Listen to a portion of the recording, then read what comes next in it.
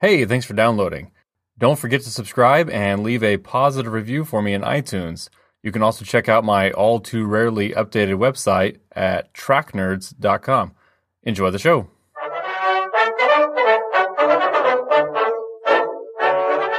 Hello and welcome to History and Film. I'm Rich Simmons.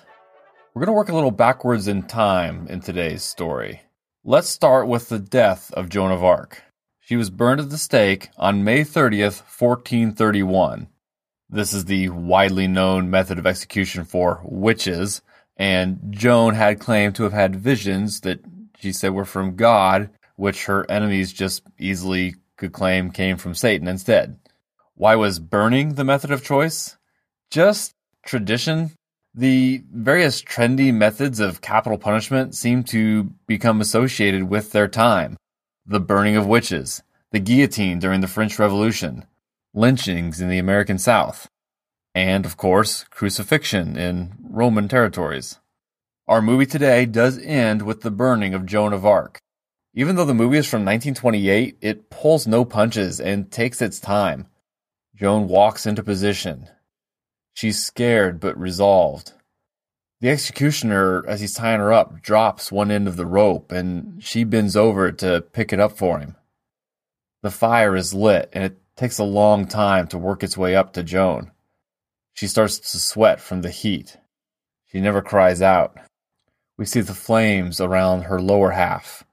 The pain is undeniable. We see it in her face, but she still doesn't scream. A riot breaks out in the outraged crowd. "You have burned a saint," one man cries out. The flames have completely engulfed her now. Her body is seen in silhouette through the light of the fire as it turns into a blackened husk. In reality, they repeated the process, making sure her burnt corpse was seen and then burning it again, and then again until only ash remained, which was dumped into the River Seine. They didn't want anyone claiming her bones as religious relics.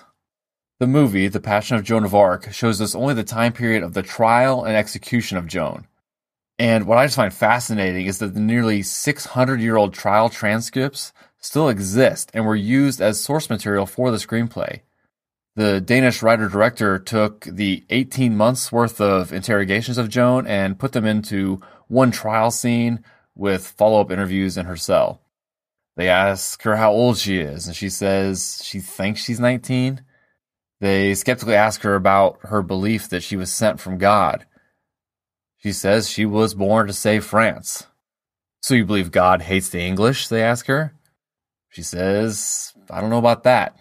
Just that they'll be driven from France, except for those who die here." They ask her what St. Michael looks like, whom she claims appeared before her. They ask her why she dresses like a man. In fact, her refusal to switch to traditional women's clothes in the film made me wonder if Joan of Arc could have been a medieval member of the LGBT community. And indeed, there are theories to this effect online, but it's also theorized that she preferred men's clothing in prison to reduce the risk of rape at the hands of her captors. When she dressed similarly before her capture, French soldiers argued on her behalf that it was simply for the purposes of disguise, and there seemed nothing to them to be untoward about it. Either way, her judges attempted to use it as evidence of her unholiness. And this was an ecclesiastical court. The main judge was Bishop Pierre Cochon, and we'll come back to him soon. A few of those present do believe Joan's claims, with one man even kneeling before her saying, "For me, she is a saint." The last thing they ask her before the court is adjourned is whether God made promises to Joan. At first, she tries to argue that this is irrelevant to their case against her, but the judges disagree and say she must answer. They ask if God had promised to release her. She says he has, but that she doesn't know when. Let me note here that this film makes constant use of close-ups. It seems nearly half the movie is Joan's tearful face, but it works. It's very powerful. She gives a great performance. The actress is Renée Falconetti, a French stage actress, and this film was the second of only 2 movies she ever did. She was about 16 years too old, but she did an amazing job. The rest of the film, between the courtroom scene and the execution, is the judges trying to get her to sign a confession that says she made up everything about being sent from God. They present her with a forged letter from the French king, trying to convince her to cooperate. They then threaten her with torture, but they're also very adamant that she remains safe and healthy, as it wouldn't do them any good to have her die quietly in captivity. They kind of need this to all be public. She develops a fever and they bleed her because, of course, they thought that was a thing then. And we get to see it. They use the stunt arm, but they cut into a vein on her forearm and blood spurts and then arcs out like a tiny water fountain as they collect it in a pan. I cringe just thinking about it.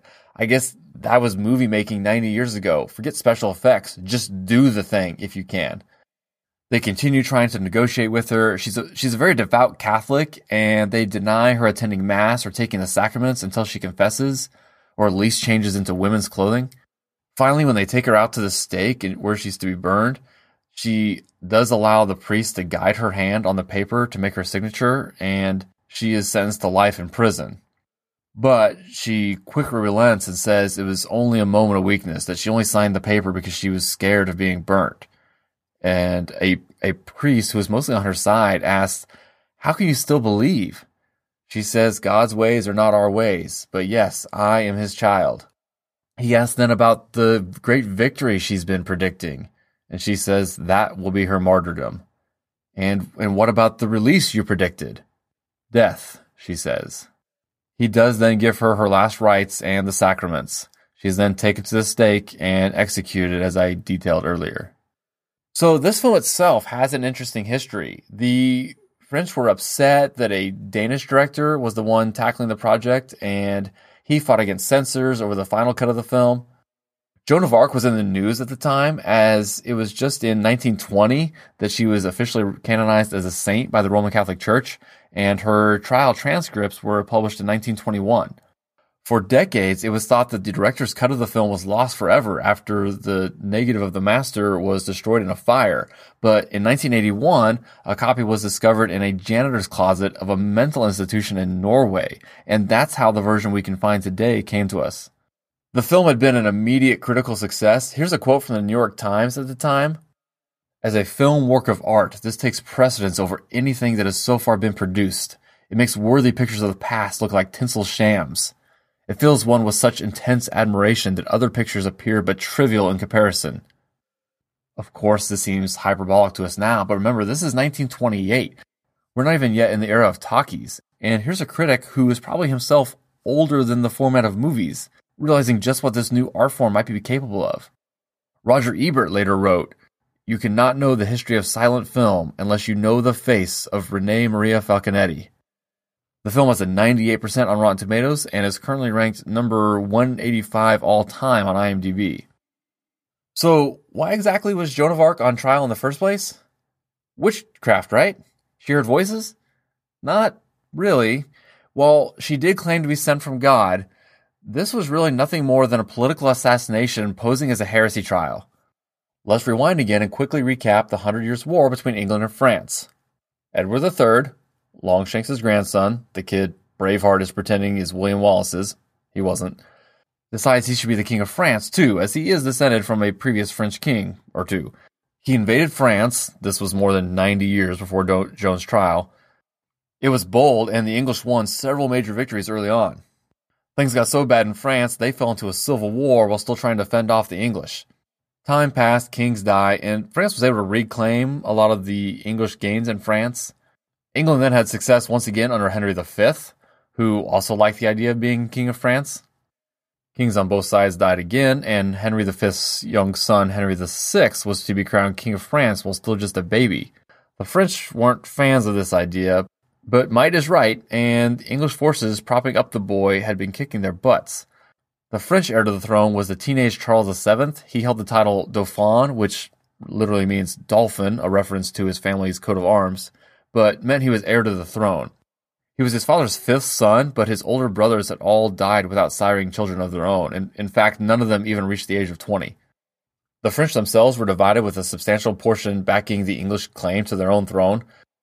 Hope was fading fast. The city of Orleans was one of the last cities to hold out against the English and remain loyal to Charles VII. The English began to lay siege against it in 1428, and basically the entire French monarchy hung in the balance, with no real hope of victory. Then this girl showed up. Joan was from the peasant class. Her parents owned a little land, and her father seems to have been somewhat prominent in their village, responsible for collecting taxes and stuff like that. She's not from a place called Arc, and the name Joan of Arc in English is kind of just how we've come to call her over the years for a bunch of boring little reasons with historical guesses and French quirks of language and blah, blah, blah. She said she had her first vision when she was 13. She claims saints would appear to her, telling her to drive out the English and help crown the Dauphin. When she was 16, she started trying to gain an audience with the Dauphin, basically just by asking soldiers to take her to him. She was just really persistent and convincing and worked her way up the chain of command, asking one soldier and then his boss, until finally she did get a meeting with Charles himself about a year later in Chinon, the setting of The Lion and Winter. She did make a strong impression on the Dauphin. Again, here was just this very devout Catholic girl saying God has sent her to help. Everyone thought it was a lost cause anyway, so what did they have to lose by listening to her? She basically just asked if she could travel with the army, and people donated all the armor and weapons and the horses she needed. Here's a quote from the Wikipedia article. Only a regime in the final straits of desperation would pay any heed to an illiterate farm girl who claimed that the voice of God was instructing her to take charge of her country's army and lead it to victory. The government did a thorough background check of her, just in case their enemies tried to say she was less than a true believer and sent by the devil. By April 1429, a commission found her to be, quote, a good Christian possessed of the virtues of humility, honesty, and simplicity, unquote. Later that same month, she arrived at Orléans, under siege by the British at the time. Now, how involved she actually was once she was there is disputed. It seems very unlikely that an untrained girl was out there killing English soldiers, and she might have just been a glorified good luck charm. But then again, if they bought into the idea that she was literally sent by God, that would have been extremely powerful at the time, and it was said that the leaders took her advice, believing it was divinely inspired. And the reason we're still talking about her nearly 600 years later is because it worked. The French started winning. From the moment Joan entered the scene, decades of mostly English victories became mostly French victories. The 100 Years' War went on for another 22 years after her death, but by the end, France, though they didn't exactly win, had regained their autonomy in nearly all the lands the English had claimed in France over the duration of the whole war, with Charles VII crowned during Joan's lifetime and reigning for another 30 years. It's unclear whether it occurred before or after the victory at Orléans, but while she was praying alone in a chapel that year, Bill and Ted's phone booth landed on the altar and she traveled with them to 1980's San Dimas, California. I like to think that this was before the battle and that this excellent adventure helped to inspire her further. And presumably she was returned to the same point in time, as there is no record of her disappearance. Okay, moving on. Over the course of the next year, there are several examples of Joan giving suggestions that aided the continued success of the French. In May of 1430, the group she was with was ambushed by the French side loyal to the English. Joan was captured and turned over to English custody, who took her to Rouen, France, the English headquarters in France. There were several rescue attempts, but they were unsuccessful. So you can see how all this is set up for a farce of a trial. Her judges were all on the side of the English, and she was their enemy and had been on the literal battlefield. As I mentioned before, the main judge was Bishop Pierre Cauchon. He had played a role earlier in his life in trying to bring the Western Schism to an end. I mentioned it briefly last week, the time when two men claimed to be the rightful pope. As the French started winning after Joan's intervention, Cauchon's dioceses were threatened as he was known to favor the English. He moved to Rouen, where he helped negotiate for Joan to be brought after her capture. It was the goal of the trial, which he oversaw, to discredit Joan of Arc, and in doing so, discredit Charles VII. They tried unsuccessfully to dig up rumors about her from back home, and the rest of the trial proceeded as we've already discussed. Now, the aftermath of all this. It took a while, but Joan's trial was reopened 2 decades later, and she was exonerated as a martyr, and it was Bishop Cauchon who was believed to have committed the real heresy. He was already dead himself by this time, but was posthumously excommunicated by the Pope. The net effect for the English over this whole war, however, was a shift in their identity. They didn't really gain all those lands in France, but ever since William the Conqueror in 1066, the ruling class in England had this French flair to it. They mostly spoke French and ruled over an Anglo-Saxon country called England, but they were kind of separate from it. By the end of the Hundred Years' War, England's self-identity was more unified. They were English top to bottom, that is, from the monarchy to the peasants, in a way that they just weren't before. Napoleon declared Joan a national symbol of France in 1803, and as I said, she was canonized as a saint in 1920. There are several other movies about Joan of Arc that definitely cover more ground, but 1928's The Passion of Joan of Arc remains the most critically acclaimed and is definitely another movie vegetable for you. I believe it's in the public domain now, though the version I found on YouTube didn't have English title cards, so I ended up having to watch it on Vimeo. Elsewhere in the world around this time, the Incan city of Machu Picchu is constructed in the Andes Mountains as the Hundred Years' War came to an end. During the retrial of Joan of Arc, the Byzantine Empire finally came to an end as Constantinople fell to the Ottoman Empire. It had existed for over 1,000 years and began, if you'll recall, as the eastern half of the Roman Empire. The Ottomans will rule Constantinople/Istanbul until after the First World War. A couple years after the fall of Constantinople, the War of the Roses in England would be well underway, but we'll get to that in more detail later. We're actually going to hit pause in our journey for a bit now. I am going on hiatus now. I've been having a lot of fun with this project. It's been a lot more time-consuming than I had anticipated. I launched on Election Day 2017, and I think it'll be appropriate to kick off our next 25 episodes this November on Election Day. I know it's a ways off, but that should give me a chance to give myself another big head start. I was down to the wire getting all these done in time to release on a regular schedule, and it allowed me some time to work on other projects. So thank you so much for making it this far. I may throw out a random episode here and there during the break. Otherwise, we'll see you again this fall. The current plan is to start back up during the War of the Roses with Laurence Olivier's take on Shakespeare's take on English King Richard III. Bye for now.